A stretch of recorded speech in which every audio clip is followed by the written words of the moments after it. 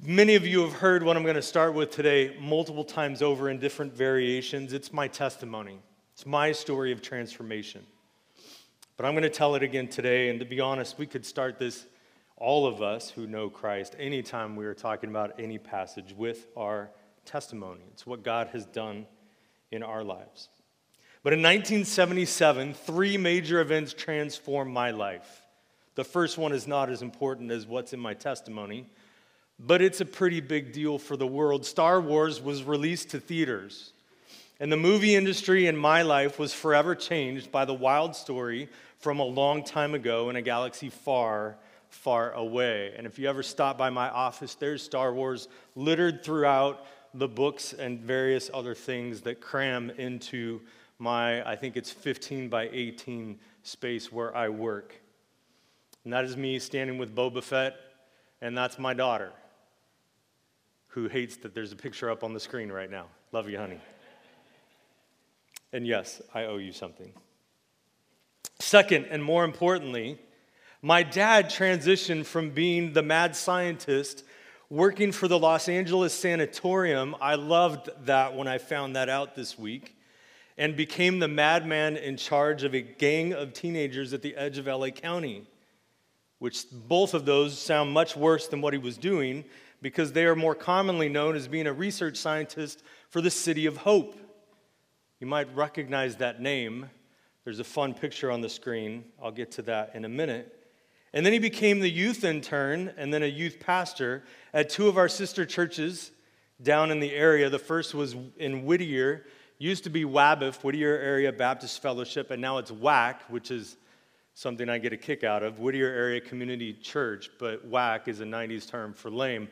It's not a lame church, but I enjoy that. If I was ever tempted away from grace, just getting to say that I was the WAC youth pastor might be something that I'd be enticed by.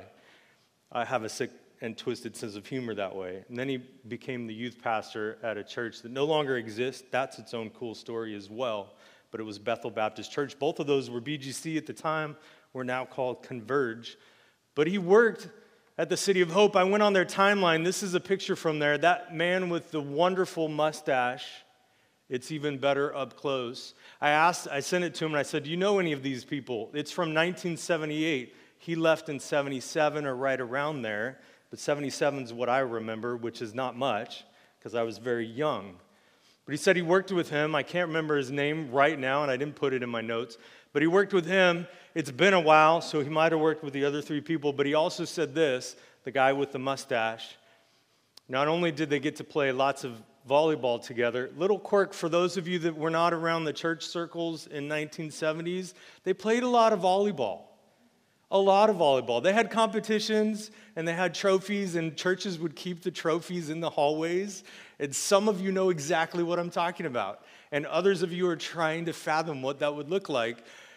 Sadly, as the church is full of struggling Christians sometimes, they weren't always pleasant games of volleyball. They would get heated from time to time. Not with my dad, and I don't think with this man either. But they would play volleyball together. And he was a Christian. So my dad was working in the labs. He was a Christian. The man with the mustache, also a Christian. I don't know the stories of the other men, but I geeked out over that. I found it out right before youth group on Tuesday night, so I inundated them with details and part of the story on Tuesday night because those things excite me. Another little side dish on that. My family loves science. In our family, you're either a teacher, if you're one of the ladies, you're kind of a teacher. Some break out from that, but my mom, my sister, my wife, all teachers. The men become pastors, but that's not what we usually start out with. Me, my dad, my brother-in-law, all pastors. It's not a family business. You don't hand it down that way. It's just been interesting. But before being pastors, my dad was a scientist, a research scientist. Up until my senior year of high school, I was interested in science. And my son, oldest son, Nathan, some of you might remember him, and a picture might pop up on the screen. He's down in Fullerton right now. That's his selfie shirt, if you can read it. It's a science pun. He's studying, and you can be praying for him. He's studying at Fullerton College for a lab tech or assistant lab tech certification. And Nathan's wonderful, meandering story is always a complicated one for those of you who know him. He's on the autism spectrum. So be praying for him. He has finals coming up and is doing well and also struggling. So be praying for him. I would appreciate that. That was the second thing. First, Star Wars. Second, my dad became a pastor. And I became a PK, by the way. I've been a PK almost all my life. And then a dad of PKs, among many other things. And third and most important of all of that was in that year where I accepted Christ as my Lord and Savior. I grew up attending church from the first Sunday I was born. My parents took me to church. I don't remember that day at all, but they tell me I was there. And I was blessed to grow up in a Christian home and at a church as I grew in my faith. Later on in junior high, while they had an altar call for those who didn't know Christ, and I did, and they sent the rest of us out to pray in solitude and quietness around the camp at Meadow Ranch at Hume Lake.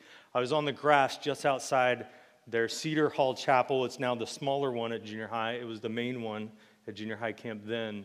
And I was praying in the dark and under the stars and was convicted to own my faith and even more to own faithful conduct as part of my faith. To live it out and to not accept hypocrisy in my life. And of course, I've struggled with that at different times, as all of us do, to live holy, but have also held to, I need to live holy, trying to live out and grow in my sanctification. And then before my senior year of high school, the switch from being interested in science, I still love science, by the way, I did a crazy thing, especially for me. And those of you who are extroverts, this doesn't seem all that crazy, but to anybody who's an introvert, to anybody who's shy, to anybody who's the quiet one in the room, or as a teacher called me one time, the wallflower,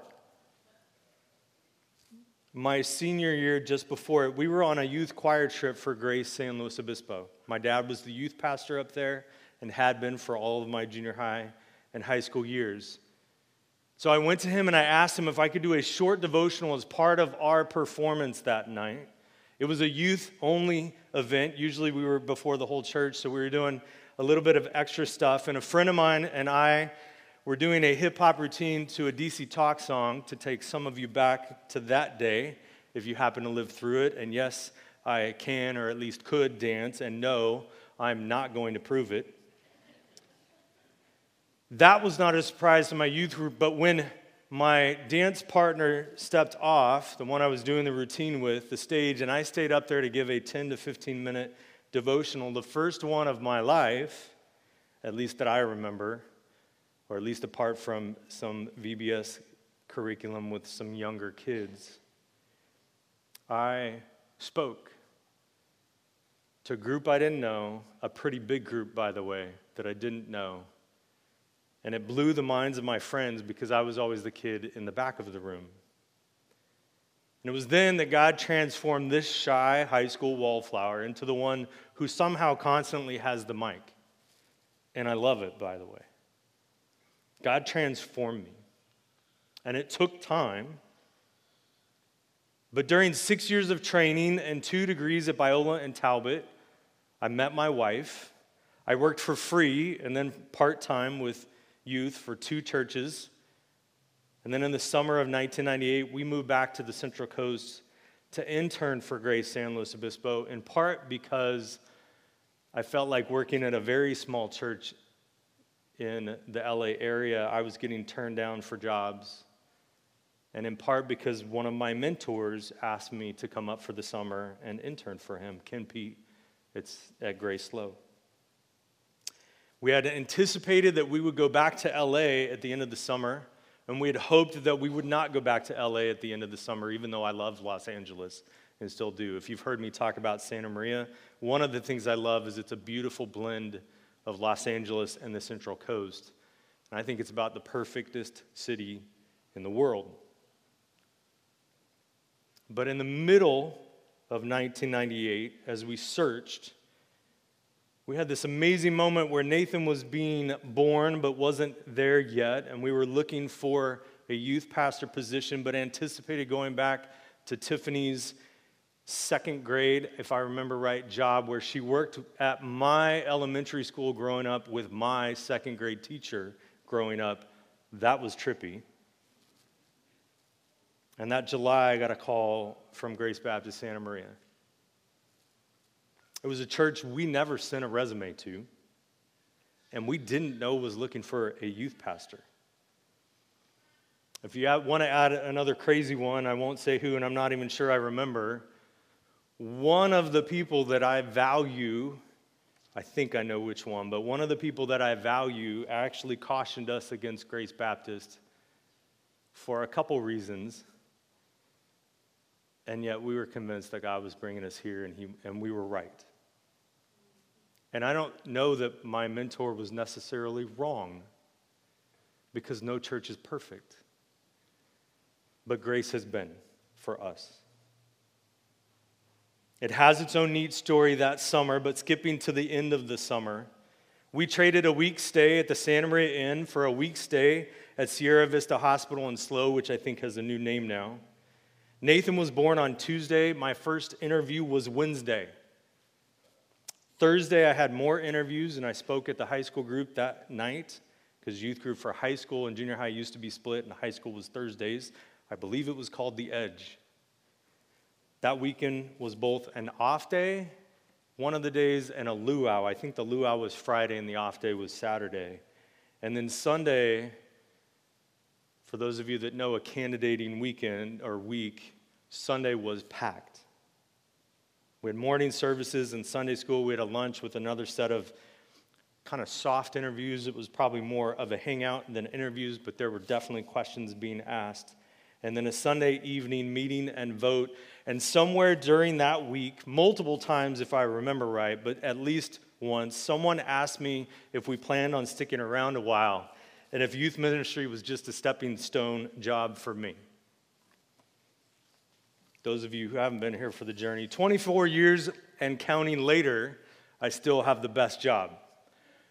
I said yes then. I meant it. I don't think any of us knew how much I meant it, and I love it.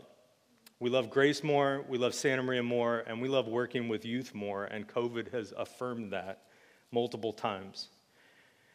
I mentioned this before to some of you, but as I told the seniors at Orchid Academy as a kind of a career day speaker last year, I was invited to a class. I was there all day. One of my students on the track team got extra credit for inviting a speaker in. It wasn't like a single career day, but they would bring people in. I think it was on a Friday throughout the year to speak about their job. And so I got to speak about my job at a public school, and my job is telling people about Jesus. That's pretty cool. My answer in trying to figure out how to say that in a fun way was, I get to facilitate and participate in the collision of God and His Word and teenagers. And I love that description of my job. Or to put another way, I get to tell teens that Jesus paid the price for sin and offers them redemption and reconciliation. I got to say both of those to every single senior on the campus that day. And by the way, God is doing some cool things at Orchid Academy. Be praying for them and for our teachers that are there, as well as the teachers throughout our community, including our homeschool parents. That may be a story you've heard before. I went through my recent sermons trying to make sure I haven't used that recently because it feels like I have. I couldn't find it. But as I said before, if I have, it's the story I could start every sermon with. It's my testimony. That's a longer version of it, but ask our students on a mission trip a couple years ago, and I can go for about an hour and a half. I won't today. But as I experienced in 1977 and ever since, and as many of you have experienced, Jesus transforms. Jesus changes lives. We celebrate that every single Sunday, and I hope many of you celebrate that every time you wake up. And here is another story of transformation, this time from Scripture. It's in Luke 17, 11 through 19. As you turn there, if you're not following on the screen instead of in your Bible or on your phone, as you turn there, I'd encourage you, share your own story of transformation with the people you hang out with today and this week. Look for an opportunity to tell them, whether they're Christians or not, how God has impacted your life. Luke 17:11 through 19. On the way to Jerusalem, he was passing along between Samaria and Galilee. And as he entered a village, he was met by 10 lepers who stood at a distance and lifted up their voices, saying, "Jesus, Master, have mercy on us." When he saw them, he said to them, "Go and show yourselves to the priests." And as they went, they were cleansed. Then one of them, when he saw that he was healed, turned back, praising God with a loud voice. And he fell on his face at Jesus' feet, giving him thanks. Now he was a Samaritan. Then Jesus answered, "Were not 10 cleansed? Where are the 9? Was no one found to return and give praise to God except this foreigner?" And he said to him, "Rise and go your way. Your faith has made you well." In case I forget later, Jesus is not bashing the foreigner. He's talking to the Israelites around him and his disciples. He's not belittling the Samaritan in front of him. But going to verse 11, it mentions between Samaria and Galilee. At most, by the way, most of you don't know or aren't familiar with the terrain and the country of Israel, at least in an experiential way. But for us, it's really simple, actually. At most, he's traveling from here to Santa Barbara. That's it. That's not a long distance. Granted, they're walking. They don't have cars. They certainly can't hop in a plane from the Santa Maria Airport to the Santa Barbara Airport, although I'm not sure you can either, because we never seem to have any flights going. But it's not very far, 70 miles or less. And if you want a bigger picture of Israel, just as a kind of an FYI, Israel would fit on the Central Coast from Monterey to Camarillo, north to south. That's it. And from Cuyama to the Guadalupe Dunes going east to west. The biggest difference is that there's about 4 times our population in Israel, and by the way, half of that lives in the contested areas claimed by Palestine, Gaza Strip, and the West Bank. Half the population of Israel is packed in 2 tiny little areas. Well, they're not tiny, but small, as a country goes. It's not a very big place. It's sort of a concentrated version of California, and it has snow-covered mountains and beautiful beach cities, as well as orange groves and barren deserts. We even both have a well-known inland lifeless sea. They have the Dead Sea, and we always forget about it, but we have the Salton Sea. It's like you took California and you shrunk it down in those dimensions I mentioned between Monterey and Camarillo and placed it on the Central Coast.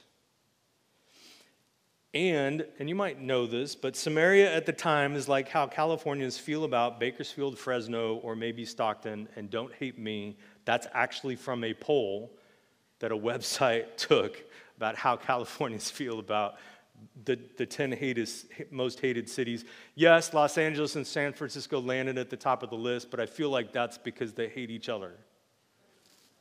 And the people in the middle hate going to either one or love it. Like I said, I love Los Angeles. San Francisco is a fun place to visit sometimes. You might love it more than me, but I'm an LA kid. But it says, then, he's on the way to Jerusalem. It's between Samaria and Galilee, and he's on the way to Jerusalem. And this is where some people have some struggle, because Luke doesn't seem to know what he's talking about. That's not how you travel to Jerusalem. You're going like wonky in all the wrong directions and the wrong way, and it doesn't make sense. I think there's 2 things to answer that. One, my favorite commentary, New American Commentary, pointed this out. It's the 3rd time that Luke points out he is on the way to Jerusalem.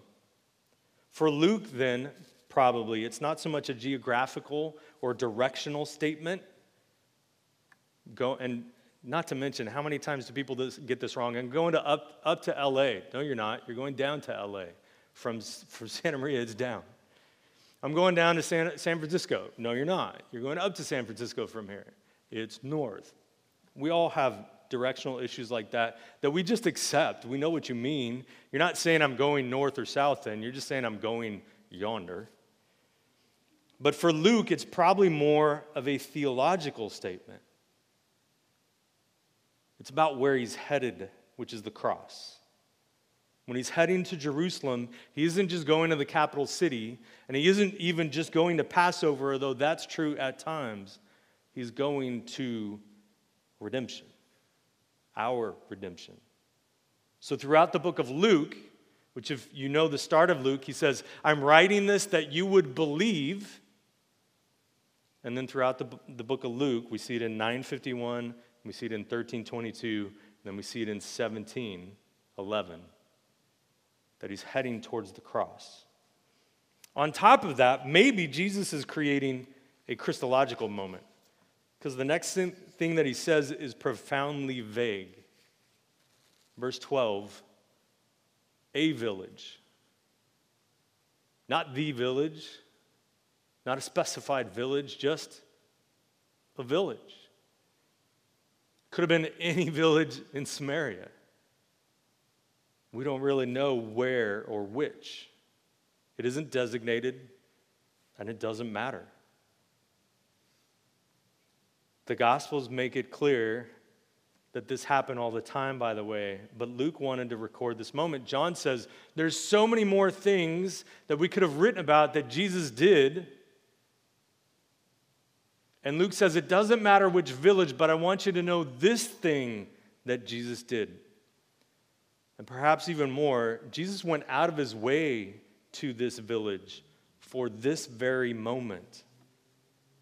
And yet it isn't about the village, it's about Jesus and a leper and faith and a close encounter of the transformational kind. Verse 12. There are 10, lepers who stood at a distance. There are 10 outcasts. The whole region of Samaria, by the way, is an outcast. Back to the nation of Israel, you kind of have four parts of Israel. You have the most southern part, the southern quarter.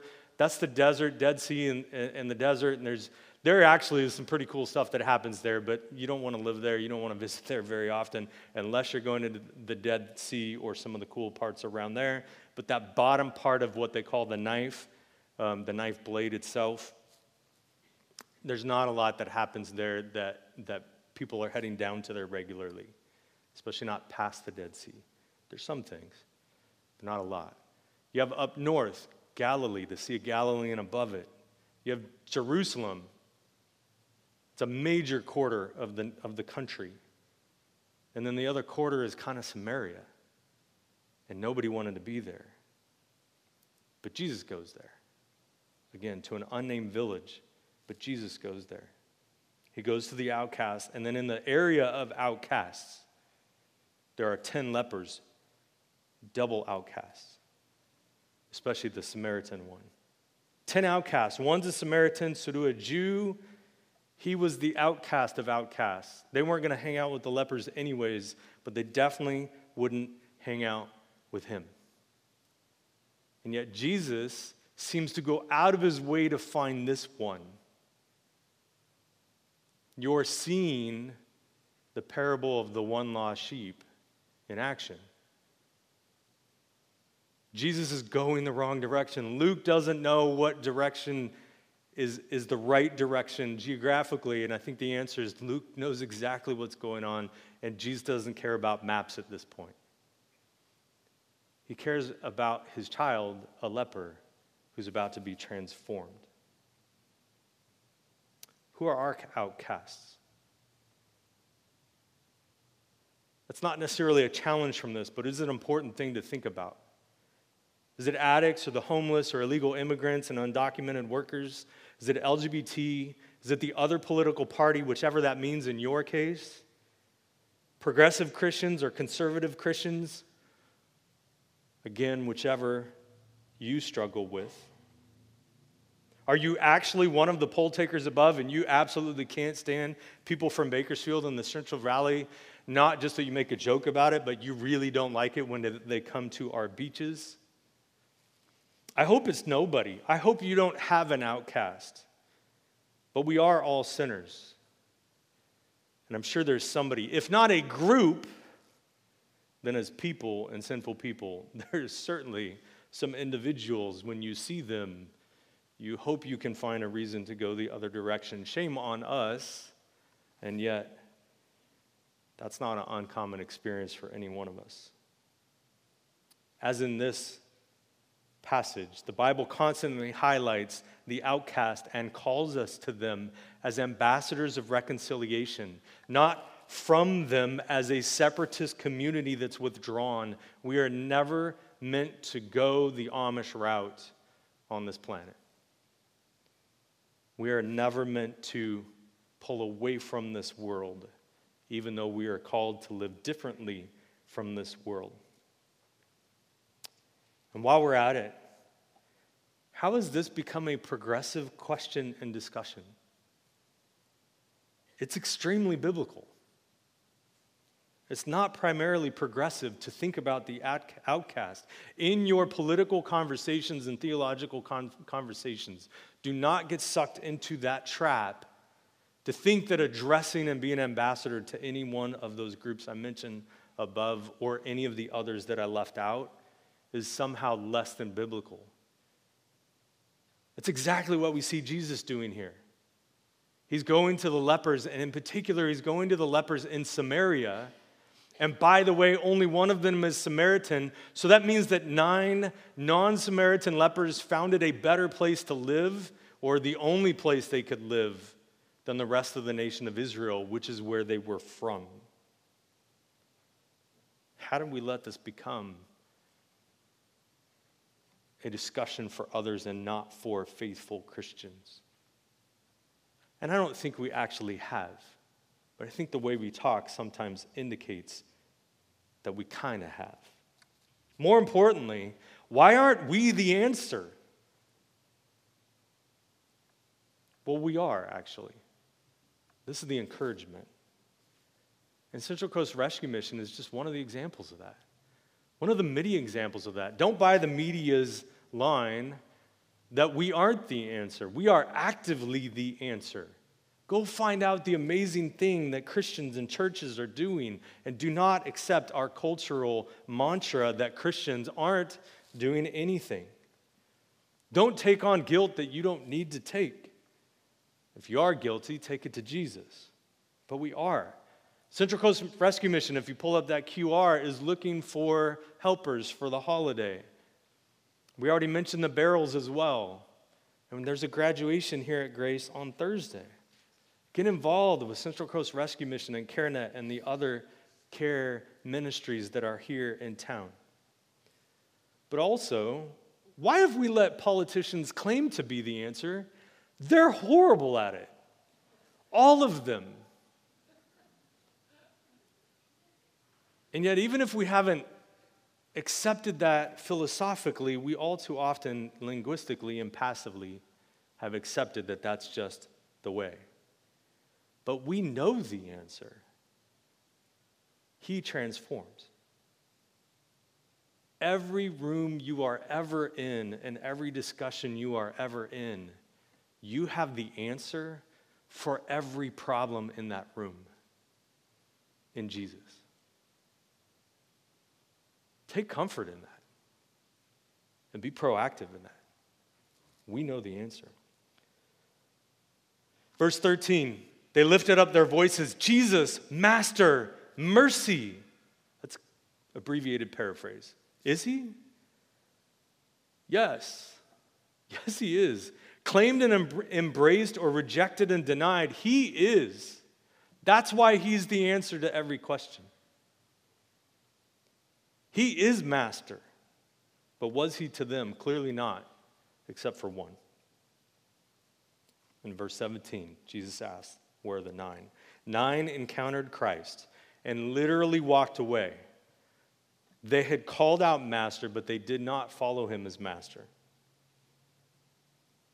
But they cried out, Jesus, Master, have mercy on us. 14, the first part, he tells them what to do. Go and show yourselves to the priests. This is the law.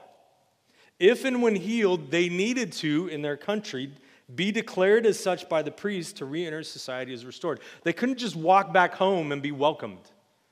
They had to be certified by a priest. You are now cleansed.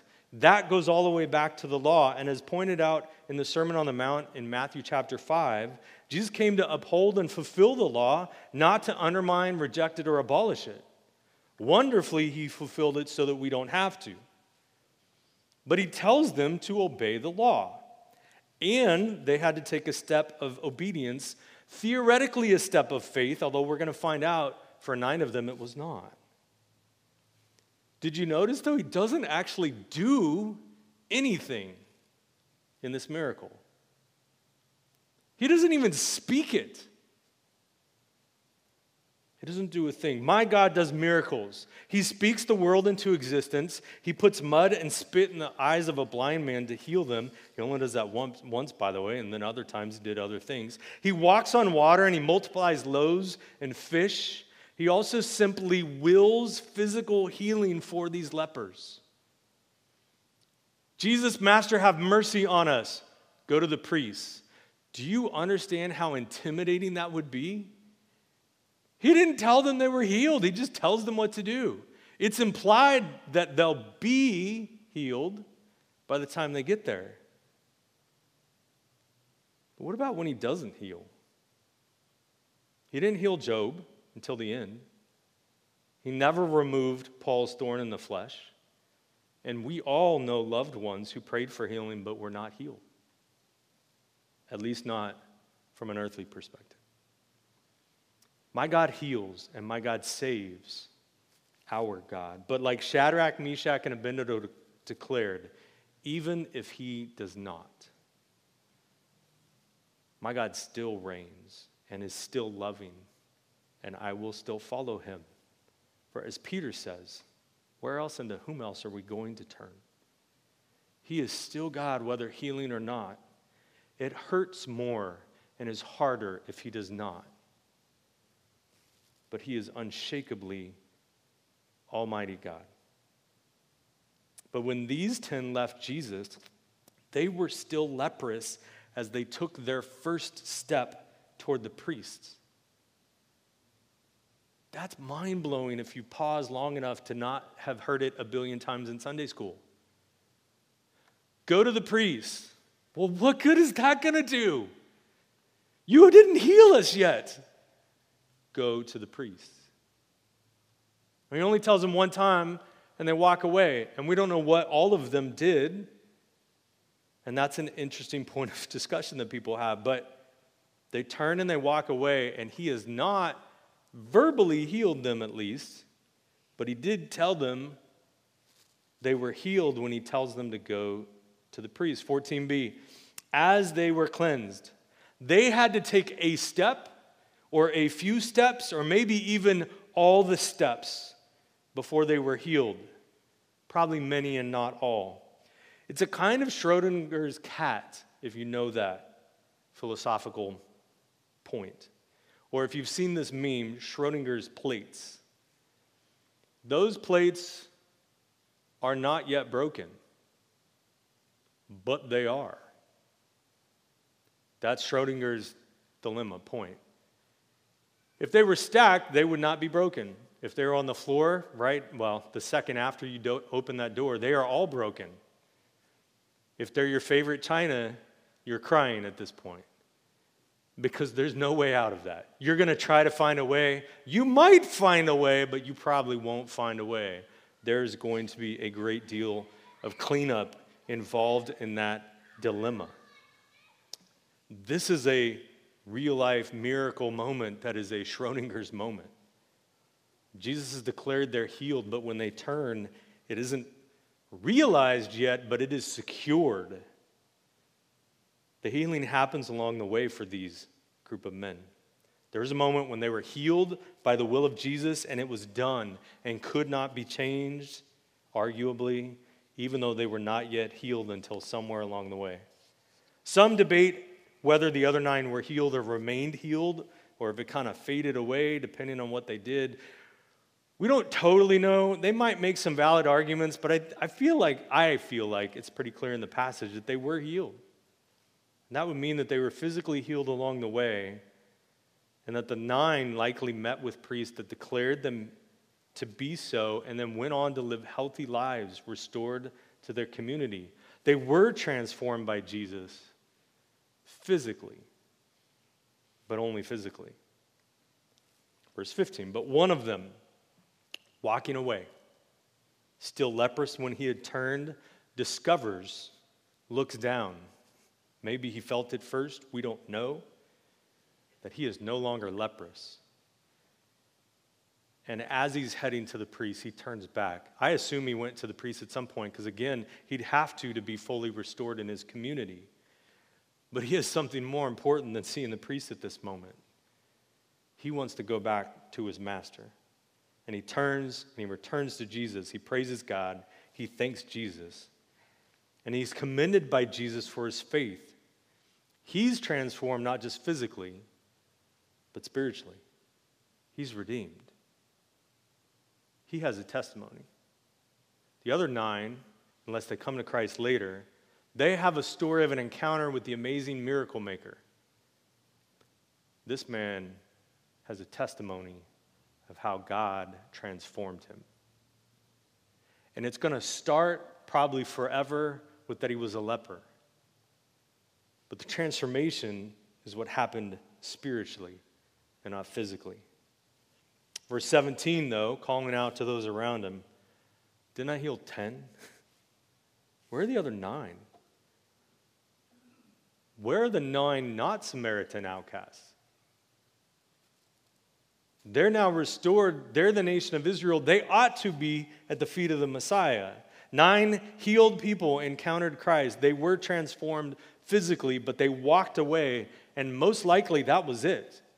At least until later, maybe after the cross, they realize what's going on. That happened with many, for sure. But it should wake us up to the reality that we can encounter Christ and not really be impacted by him. Not in the way that matters most. We can claim Christ even and never actually know him. We can certainly go to church and even serve and not be redeemed. Tragically, this happens all the time. Now, before you panic, go read 1 John. It will give you confidence about your faith. But you do need to pay attention to, do you actually know him? Have you been transformed by him? Not just a temporary change here or there, not just a healing or a couple years in church and helping out. Not just growing up as a church kid, but actually redeemed. Again, I don't mean to make you doubt. We can have certainty.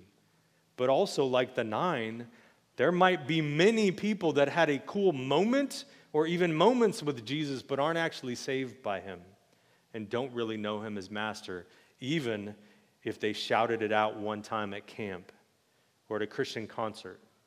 You might have been at one of those before. When they start shouting together, we love Jesus, yes we do. We love Jesus, how about you? And even though I'm a youth pastor, I have always hated that, by the way. You can love it all you want. My shy side comes out then. I'm like, nope, not joining you. Love Jesus. I'm going to do it quietly here. You all have fun being annoying. But if you love it, you're not annoying. I would never assume that about you. I'm thinking it if I'm in the crowd, though. Have you been transformed? Scripture is clear that we can have confidence, but we need to ask the question sometimes. And if you're in the room and you answered no, take comfort. Here's a quick version of the gospel, Romans 10, 9 and 10. If we confess with our mouths that Jesus is Lord and believe in our heart that God raised him from the dead, you will be saved. There's no question mark at the end of that. Confess and believe that Jesus is our Savior and you are saved. But if you want confidence in that, Romans 12, 1 and 2, living sacrifices. I appeal to you, therefore, brothers, by the mercies of God, to present your bodies as a living sacrifice, holy and acceptable to God, which is your spiritual worship, and be transformed.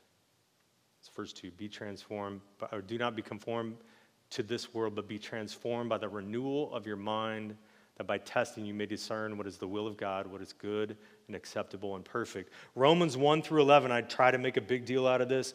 It's the gospel in an expanded form. Romans 10, 9, and 10 is the short version.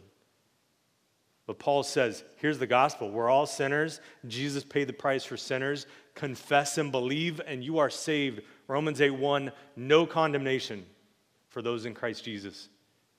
Romans 12 is the turn, 12 through 15. Because you are no longer condemned, because you are saved, because you have confessed and you believe, live transformed. Sanctification. Salvation and then sanctification. Be transformed. Jesus transforms. He always transforms. That doesn't mean we are perfectly transformed all the time. It doesn't mean we don't struggle with sin. We do. Paul talks about that too. Not just in Romans. But live transformed. Because Jesus changes us. Kind of wrapping everything up today. I didn't even really touch on it. But as we turn from Halloween, or more importantly, 95 Thesis Day, to Thanksgiving in 2 days, this one leper comes back to give thanks. Give thanks. This whole month, give thanks like our community and our culture will, but especially give thanks to and praise Jesus for how he's changed you and transformed you. That doesn't mean we think we're better than anybody else. It's just that I can look at my life and see how Jesus has made me better than me because he changes me. And if left on my own, I wouldn't be what Jesus has made me to be. So be thankful. On your way out today, go to the thankful tree in the hallway and write something down. And if you forget today, do it next week or all month. Fill the thankful tree and then pause and take a look at what grace is thankful for.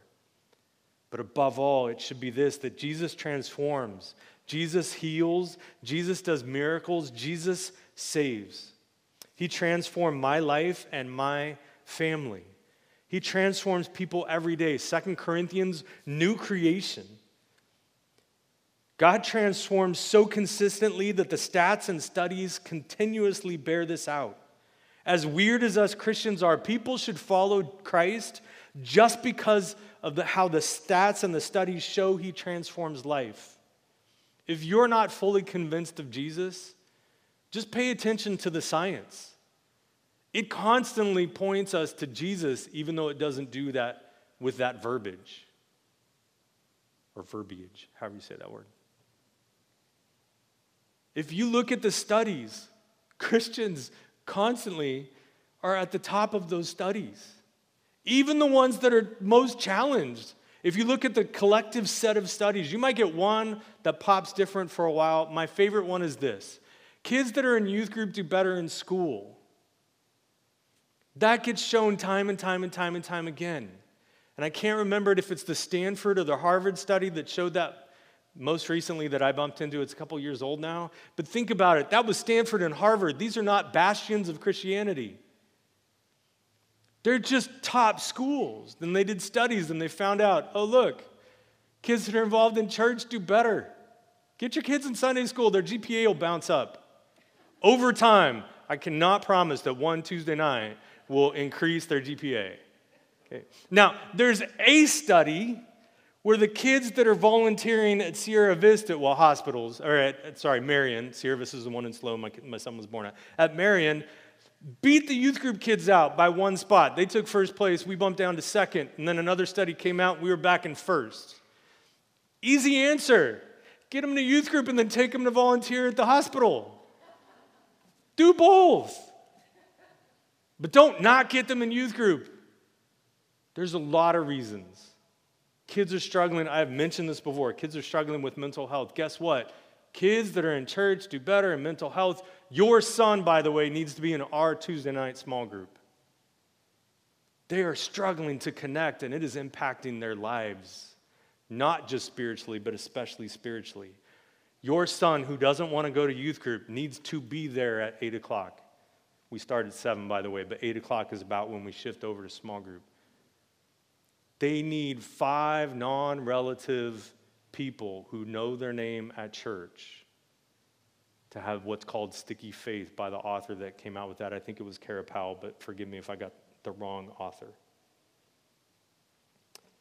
Jesus transforms, and the stats bear it out. It's not the best reason to follow Christ, and it isn't a saving reason, but Pascal's wager says it's the only winning option in life. It's the only one that makes any sense, even if you don't believe it. because it's the only winning and no losing scenario. Every other scenario loses or is neutral. If God exists and you follow him, you're saved. It's that simple. If God doesn't exist and you follow him, you lost nothing. If God does exist and you don't follow him, you lost everything. Pascal's wager. I left one of the quadrants out, but that's okay. Follow God because it makes the most logical sense. That won't save you, but the science comes back to it. The philosophy comes back to it. It's what makes most sense. But if you're paying attention to Jesus, guess what he does? He transforms. And then the last thing, do you believe? Then like the leper, praise him. Literally right now, we're going to go to a worship song, but praise him every day, all day, throughout the day. Don't just cry out, Master, and then be like the 9 that walked away and never came back. Cry out, Master, and turn and thank him and praise him. Let's pray. Lord, mighty holy, we worship you.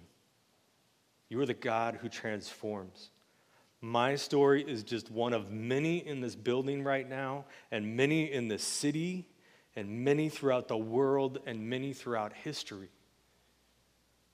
Like this unnamed leper in an unnamed village that you went out of your way to go save. We are transformed by you because you are the mighty and amazing God who saves. We praise your name. Amen.